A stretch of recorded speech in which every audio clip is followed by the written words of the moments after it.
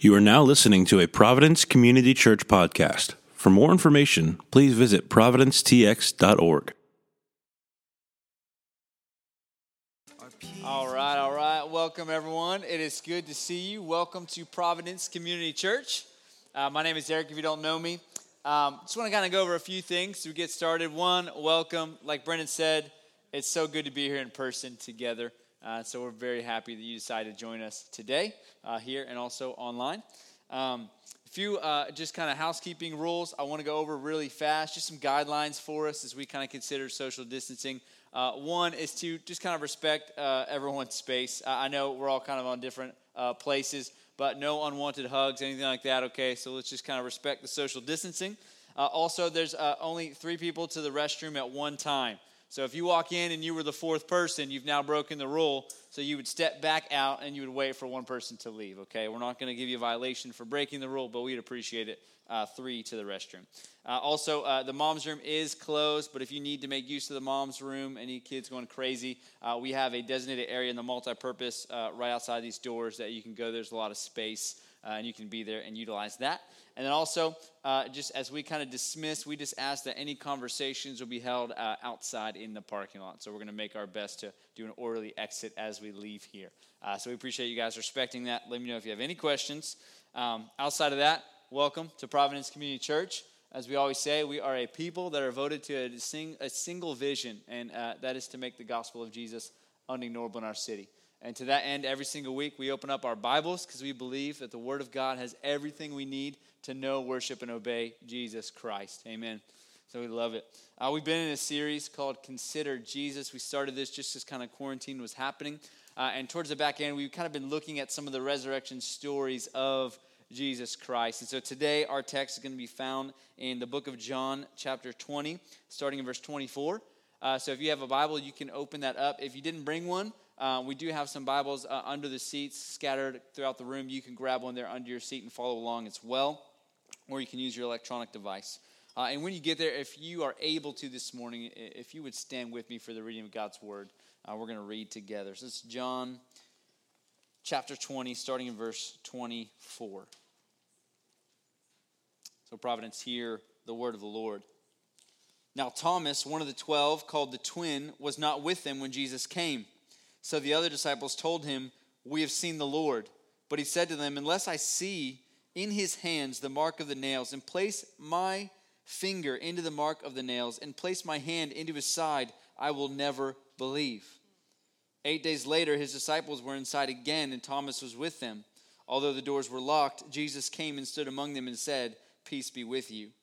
Then he said to Thomas, "Put your finger here and see my hands, and put out your hand and place it in my side. Do not disbelieve, but believe." Thomas answered him, "My Lord and my God."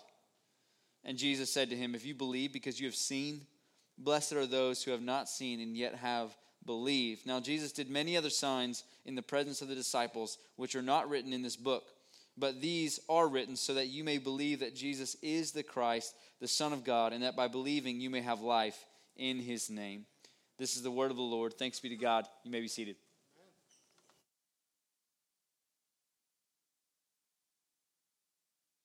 Good morning, everyone. So good to see you all. Thanks for everybody who's joining online as well, but it's really good to be here in person. Hope you guys had a good Mother's Day last weekend and that it was enjoyable. Weather's not as great this week, but hopefully last weekend was fun for you. Just real quick, as a reminder, and Eric already kind of mentioned some of the guidelines we're trying to follow, but we are trying to do our best to slowly but surely reopen as the state gives guidelines to reopen. So, for instance, like tomorrow, I think things change into like a second phase. And so just as a reminder for us, what we're trying to do is each time that happens, look at the guidelines that are set forth, reassess what we're doing, and try to adapt accordingly. One of the major things, and it's pretty obvious if you just kind of look around, is that we do not have any children's ministry officially right now on Sunday mornings. And so we don't have any plans to really change that until June 1st at the minimum. But what we're trying to do is just every time another phase rolls around, asking good questions, asking other fellow partner churches, what are you guys doing? And really, we just want to make sure that we're staying safe and also trying to open as quickly as we possibly can. So maybe that was a waste of time, but just letting you know, we don't know anything new. Okay. Having said that, like Eric mentioned this morning, we're continuing our series called Consider Jesus. And really what we've been doing is reflecting on the person and work of Christ. So we've all been forced into kind of this pause, this selah of sorts to kind of sit back. In the scriptures, a lot of times when this stuff happens, the Lord's calling his people to return to himself. And so we just said, why don't we take this time to reflect on the person and work of Jesus and the stories of the gospel. And so since Easter, what we've been doing is each time Jesus interacts post-resurrection with his disciples, we've been trying to ask ourselves, what does this tell us about the Lord? And it's really interesting because why is it that Jesus does this? He interacts with different disciples at different times. Like last week, we talked about Mary Magdalene, and it comes right on the heels of Peter and John running into the tomb. So Jesus could have just showed up and talked to all three of them. That would have been efficient. And yet that's not the way of the Lord. He doesn't do things as efficiently as we would like him. So he legitimately waits for Peter and John to kind of mosey on. Then he interacts with Mary alone. And so we've been talking through each one of these recordings of Jesus interacting after the resurrection. I just want to remind you of a few questions to ask yourself as we walk through the text. And these are kind of good reflection questions. Number one, what does this tell me about Jesus? Like, what is this story? Why is it recorded uniquely? What does it tell me about Jesus? What kind of king he is? What kind of savior he is? What kind of Lord he is? Why would he be doing this and talking like this or asking these questions or interacting in this way? And that's what we're going to be focused on in the story of Thomas, one of the disciples. And Eric already read the text. Now, before I jump in, let me pray for us. Let me ask the Spirit to speak to us through the power of his word. Father, thank you. Thank you that your word's true. We don't have to run anywhere else. Thank you that in uncertain times you have provided an anchor for your people in your written word. And Jesus, thank you that you stand forth from this word from beginning to end, from Genesis to Revelation. Jesus, your grace shines forward. Your glory shines forward, whether it be looking forward to you in the Old Testament, recording what you did in the New, or looking forward to what you will do. Jesus, thank you that you stand forward, and we ask you to do the same this morning. And Holy Spirit, would you open the eyes of our hearts to receive? Encourage those who need to be encouraged this morning, Lord. Exhort those who need to be exhorted this morning. Challenge those who need to be challenged. Heal those who need to be healed. Bind up the brokenhearted if they are brokenhearted. But Holy Spirit, would you meet us exactly where we are, individually and corporately, and speak to us the truth of your word. In your power and in your name we pray it. Amen. So Thomas is one of the 12 here, and I just want to start by saying, man, does he get a bad reputation post-resurrection. Like, first of all, we always think of this guy, even if you just Google his name, the first thing that pops up in Google search recommendations is Doubting Thomas. That's pretty brutal, all right? You take like the worst moment in this guy's life or one of the moments that he was struggling and you give him a nickname on that basis. Now, I thought about this. I mentioned it to the 9. If you gave me a nickname on the basis of my worst moments following Jesus, it would probably be bad or worse than Doubting Thomas. You know, there might be like some words in there that are mixed in that are, you know, would like, what is it, the vid angel or whatever, just kind of go skip scenes in my life with that nickname. Because if you just take the worst moments of our life and that's how you kind of frame everything that we've ever done, that's really brutal. I thought about this. Thomas, being Doubting Thomas, totally misses that this guy went on to be a faithful gospel minister. Most people agree that he brought the gospel to India, kind of a big deal. And then also some historians say he might have even been responsible for either sending someone or bringing the gospel to China, another big deal. And the guy died a martyr's death, faithful to Jesus all the way to the end. Kind of a big deal. You know what I read sometimes in some commentaries? Now, this is totally bunk, but nonetheless, some people say Thomas was like the backup plan for Jesus if in case Judas didn't follow through with the betrayal. Legit read that. I'm like, that's brutal. It's like if Judas was faithful, you always had Thomas. You know, he could probably step in and have messed this thing up. I'm like, dude, this guy really gets a bad rap. Now, in the book of John, you get 3 recordings of Thomas's words. And I'm going to read you a few of those just to kind of prep you for what happens here and how people kind of view him in some jaded terms. The first recording of Thomas speaking is in the story of Jesus on his way to Bethany in order to raise Lazarus from the dead. So Jesus had been informed that Lazarus was sick. He waited 4 extra days. He's on his way to raise him from the dead, and he tells his disciples, we're going to go back to Bethany. Now the disciples are like, wait, we are not really interested in going to Bethany because last time we were there, the Jews tried to stone us and kill us. We probably shouldn't return. Let's hold off, Jesus. If he's already dead, what's the purpose in going? And Jesus says, I'm going to wake him up from his slumber. Basically, I'm going to raise him from the dead. They don't quite catch it. And Thomas is recorded saying, well, let us go and die with him. Now, if you're cynical, you read that differently than if you take it at face value. Some people would say, let us go and die with him is a statement of faith. It's Thomas saying, like, if Jesus is going to die, remember Peter? If you die, I'll be there and I'll die first. Like, we want to be there with you. We'll be there with you to the very end, Jesus. If they're going to kill you, they're going to kill me too. Some people say that's what Thomas is doing here. Let's die with the Lord. Others, who are more cynical, say he's saying, well, he's going to his own death, so I guess he just wants to lead us into death too. Let's all go die with Lazarus. So some people think it's like tongue-in-cheek. He's being sarcastic, which is why they have a tick against him even before he's doubting Thomas. He's already being a little bit sassy here with the Lord, right? Okay, part 2 that we see. Most of you know in John 14, one of the most famous quoted scripture of all the Bible, Jesus saying, I am the way, I am the truth, and I am the life. No one comes to the Father but through me. That comes on the heels of Thomas's second quote in the book of John. So Jesus says, I'm not going to leave you as orphans. I'm going to come back for you. I'm going to my Father to prepare a place for you. And Thomas says, how are we going to know the way to where you're going? Because we can't go where you are. So how will we know the way? And Jesus then states, I am the way, I am the truth, and I am the life. Now, again, some people might think he's just asking a genuine question that you and I might ask, which is like, hey, we want to be where you are. How are we going to know the way? But the cynic reads that and says, Thomas is saying, you're going to leave us, and you won't even tell us the way to where you're going.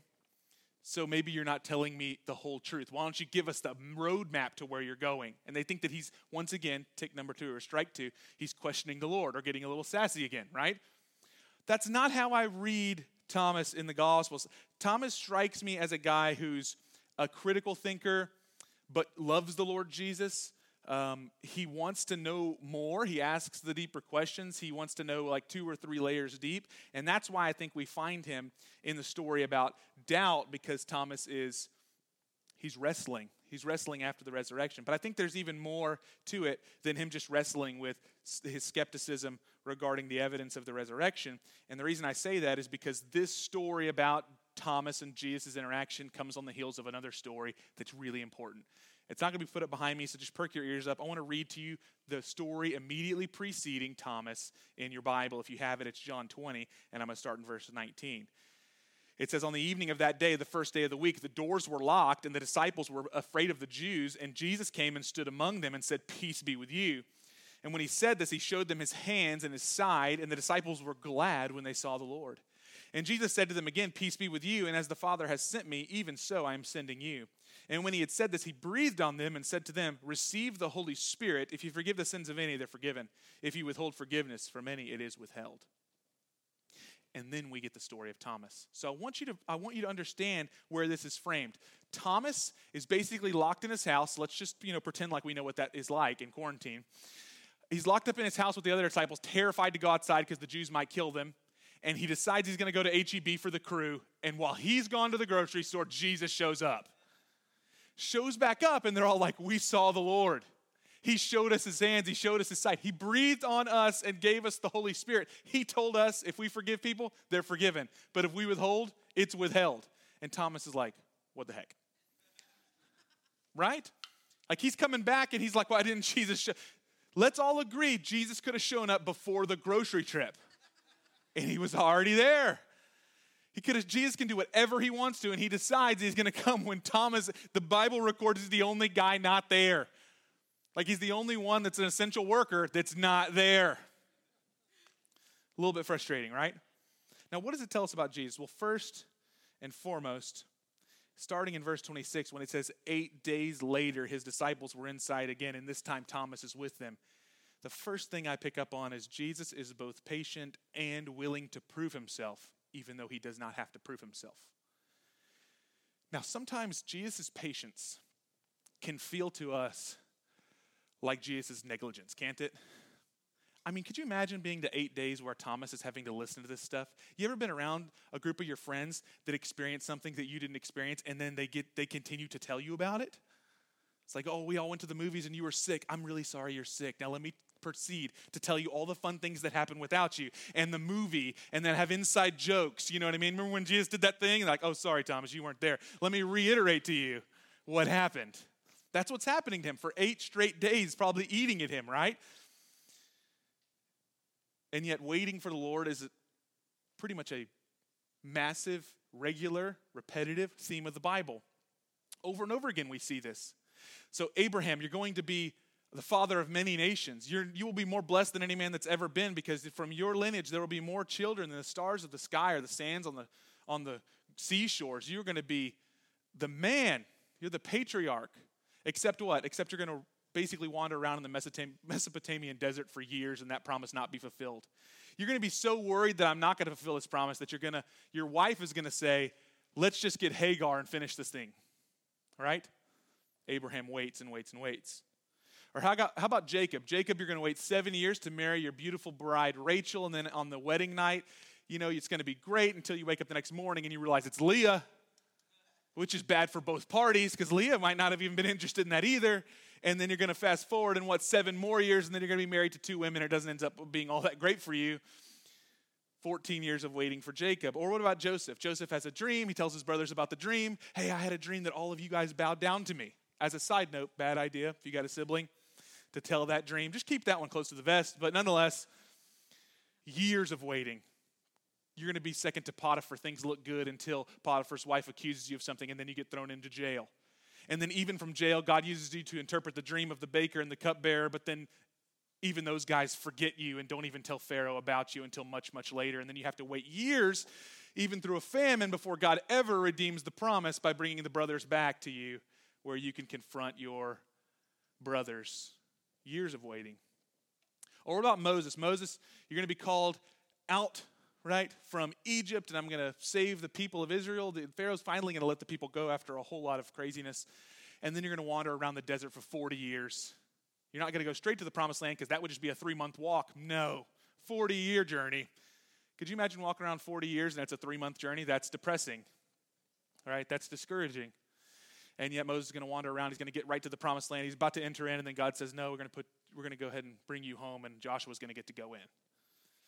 Or David, you're going to be anointed king by Samuel. You're 16 years old, but you're going to wait 14 years basically running from the current king, who's an evil guy who hates you for no good reason, before you ever even have the kingship or the throne. And I can do this forever. This is just the story of the Bible. I'm just going to walk it through the Old Testament. What about Jesus? Have you ever thought about the fact that Jesus waits till he's 30 to do any earthly ministry? Talk about inefficiency. We know that at 12 years old, he's talking with the other Pharisees, and that they're like, he's smarter than us. He knows the Bible better than us, and he's teaching them things they didn't know. And yet Jesus does no earthly ministry till 30. He even almost feels like he almost has to get coaxed into it by his mom, right? The whole wedding at Cana. He's like, Mom, it's not my time yet. And she's like, I said, finish this off and to put the water into wine. And so finally he kind of steps into his ministry. Jesus could have been doing that, right? Couldn't he have already been healing people? And how about how many times Jesus causes and requires the people and the disciples to wait on things that seem like they're urgent, right? So I've already mentioned Lazarus. They come to Lazarus, your best friend, Lazarus. We find out that's like one of Jesus' best earthly friends. He's sick and he's almost dead. So it says in the Bible that Jesus waited 4 extra days just to make sure that got finished off before he ends up making the travel. Mary and Martha are so angry at him that they approach him like, why'd you let him die? You knew that he was sick and you didn't show up. Later on, Jairus comes and says, my daughter is sick. You should come and heal her. I know you can heal her. I know the authority that you have. Jesus is on his way to heal Jairus' daughter, but a woman touches him. But wait a minute, everyone's touching you. You're in the middle of a crowd. Of course people are bumping into you. Hurry up, my daughter's sick. She's on her deathbed. No, I need to know who touched me, who touched the hem of my garment. Could you imagine being Jairus? You're like tapping your foot. You're like, this is an intimate moment. It's sweet. Let's move along, right? Important stuff is happening. They show up and tell Jesus, she's dead. Don't trouble the teacher anymore. Jesus legitimately waited for this poor girl to die. Why? So that he could raise her from the dead. This is pretty regular in Jesus' ministry. So you get here, Thomas is the only guy gone, and Jesus doesn't show up to him right whenever he's struggling, but he waits 8 days before he shows back up. Jesus is patient, but man, does it feel brutal sometimes. Like, we love Jesus' patience when he's patient with us, but when his patience means that we have to be waiting on things that feel dire to actually come to pass, patience feels like a terrible horror to us. And then on the flip side, Jesus is willing to prove things that he has no business proving. Like there's other times where people ask Jesus to perform signs, and he goes, you didn't believe Moses, you're not going to believe me. Moses showed you tons of signs. You guys remember this? The staff, throws it down, it becomes a snake. Then he grabs the tail, it becomes a wooden staff. Hand in the coat, comes out, it's leprous. Hand in the coat, comes out, it's clean. You guys remember these? Staff in the Nile turns into blood. Staff in the Nile turns clean. Frogs from the sky. Jesus just rebukes these people that are asking for a sign to believe in him. He says, you wouldn't believe Moses, you're not going to believe me. And yet here, when Thomas says, and I quote, unless he does it the exact same way that he did it for you, I will never believe. And what does Jesus do? The exact same way. Isn't that interesting? I mean, first of all, like, how gracious. The Lord doesn't have to do that stuff. He does not have to prove himself, but he loves Thomas.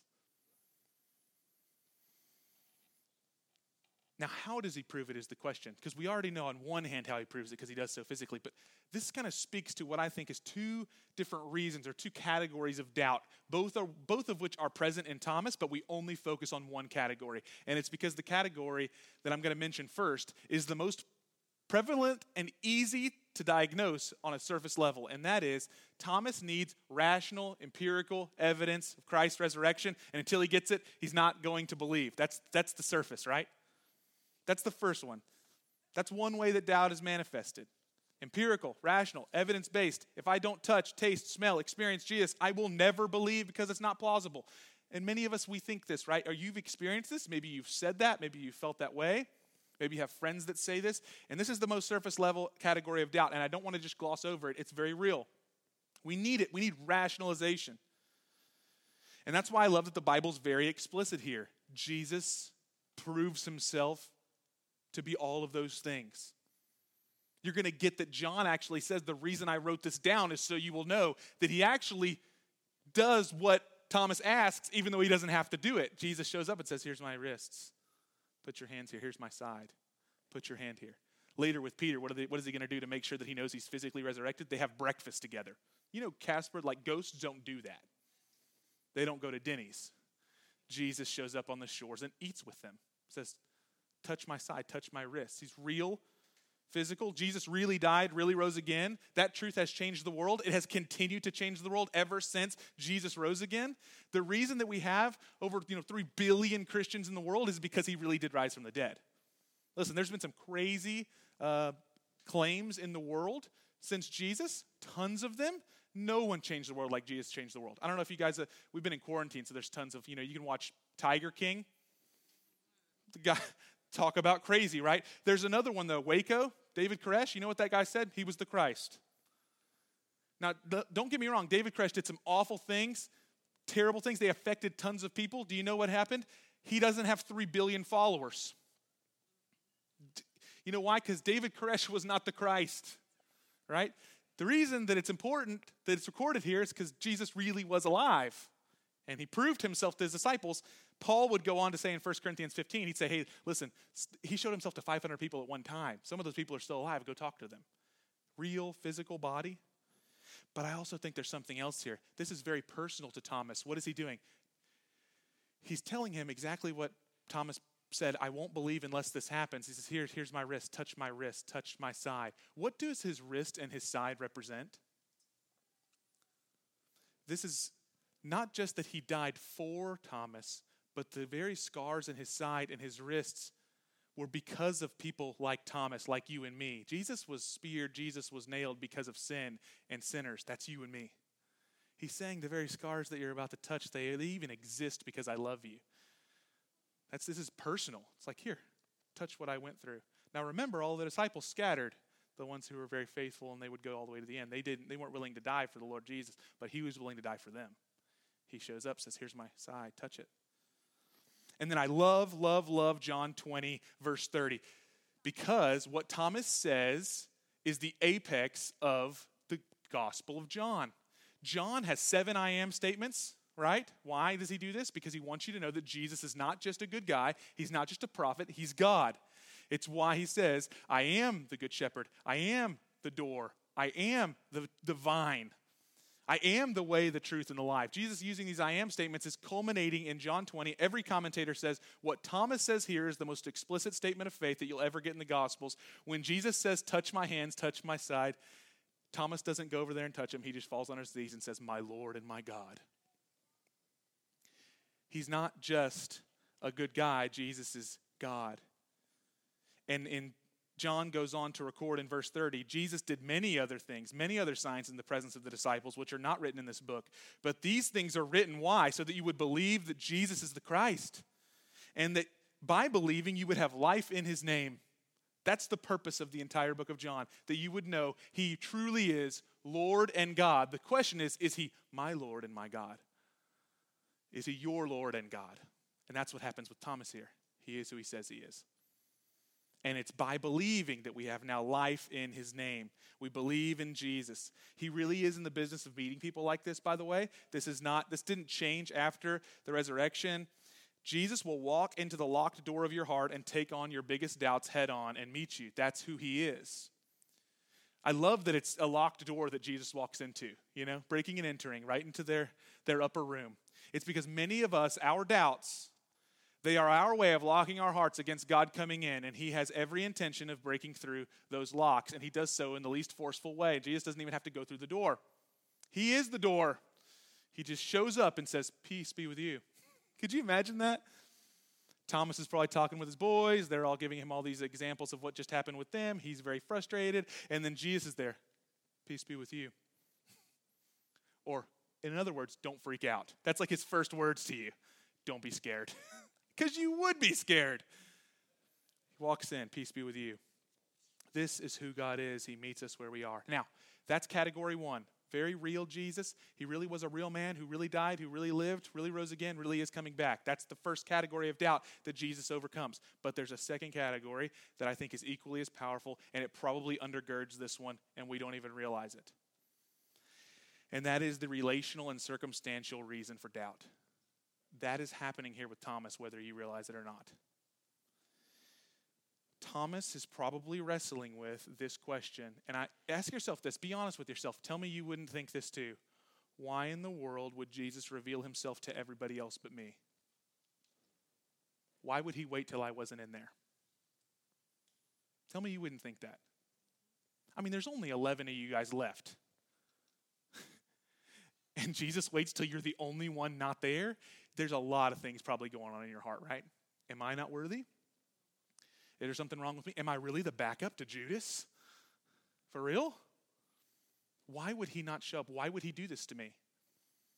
Not only did he do that to me, but he did the very thing that he knows I am. If Thomas, like I said, really is the skeptical guy, he really is the one who needs to know second, third, fourth questions. He needs them answered. Why would he show up to everyone else? Like, we don't get the inclination that Peter needs that stuff. Peter's a guy that's just like, listen, it's good enough for me. The guy walked on water, I believe.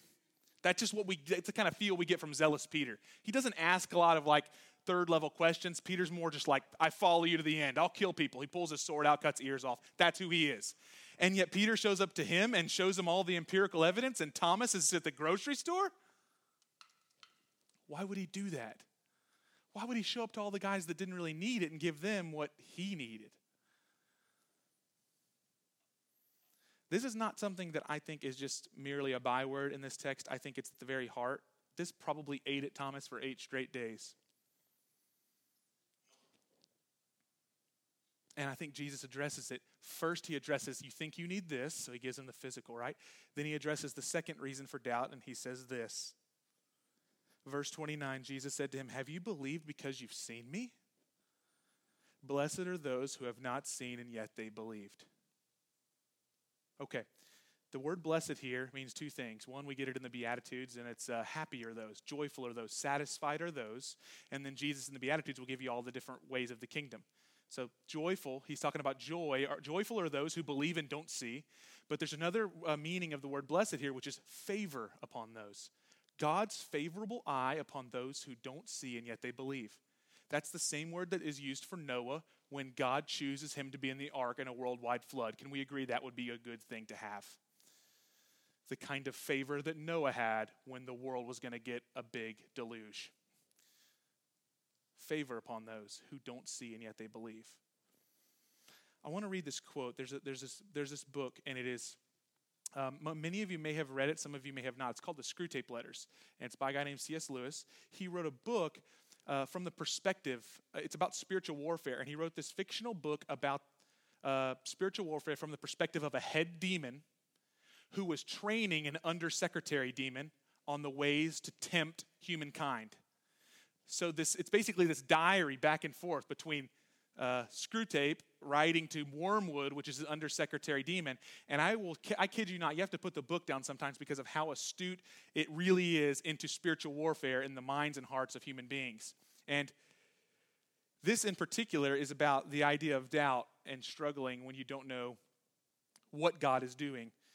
This is from Screwtape to his undersecretary demon. If you see the words, your enemy, it's him talking about God, because the enemy of Satan is God, okay? Now listen. It says, do not be deceived, Wormwood. Our cause is never more in danger than when a human, no longer desiring, but still intending to do our enemy or to do God's will, looks around upon the universe from which every trace of God seems to have vanished, and then asks why God has forsaken him and still obeys. Does that sound familiar to any stories in the Bible for you? How about this one? Have you considered my servant Job? And Satan says, of course Job worships you. It's because you protect him. You won't let me do anything to him. You won't let me terrorize him. You won't let me torment him. And so God relinquishes and allows Job to be tormented in the worst of possible ways. And you remember what Job says? Though he slay me, yet I will worship him. Naked I came into this world, and naked shall I leave. Blessed be the name of the Lord. His wife says, curse God and die, you fool. Do you not know that you're hated by God? And he says, no. He feels forsaken. He questions. He asks God why. He never, never, never curses God. Ray Ortland, a pastor, he writes this as he reflects on C.S. Lewis's words in Screwtape Letters. He says, I believe the Lord takes every one of his children to this place of bare trust in his word. Without it, we would remain shallow. Through it, we emerge more deeply surrendered to God as God, more deeply settled and quietly certain and surprisingly satisfied. I'm going to read those words again to you, and I want you to think of the word blessed. More deeply settled, quietly certain, surprisingly satisfied. I also believe that many of us are in that place of intense pressure right now. And then he says this, God will keep us. I think that Thomas here is not just being rebuked by Jesus for his unbelief. I think he's being invited by Jesus into blessedness. He's being invited by Jesus into something that he never would have had had Jesus shown up with Thomas there, he wouldn't have had this experience. This opportunity of intimacy, this opportunity of relationship, this opportunity of union with Christ in the midst of not knowing what the heck God is up to, but trusting his heart anyway. There's blessedness there. It means there's a blessing for every Christian who doesn't understand the hand of the Lord, doesn't see a trace of it. But like Spurgeon said, when we cannot trace his hand, we always trust his heart because God is good. And I love that C.S. Lewis, he tuned in on this idea that Satan has a way of creating doubt by leading into those moments and trying to convince us we ought not worship and obey God when you cannot trace his hand. And yet Thomas here is getting a lesson, not just for himself, but for us. And so I want to close with this thought this morning. Do you need the Lord to walk into the locked door of your heart and reveal to you his side? Here's what the promise of the scriptures tell us. He will do it, but he may wait 8 days. And so I encourage you this morning, trust him while you wait. He is always faithful to prove himself over and over, although he does not have to. He's faithful. So as we wait 8 days, whatever the 8 days is. Because 8 days could be 8 years, or it could be 40 years like Abraham or Moses. But as we wait, let us lean into the invitation of relationship with Jesus, because it's there that we'll find life in his name. If you'll stand to your feet, I'll pray for us.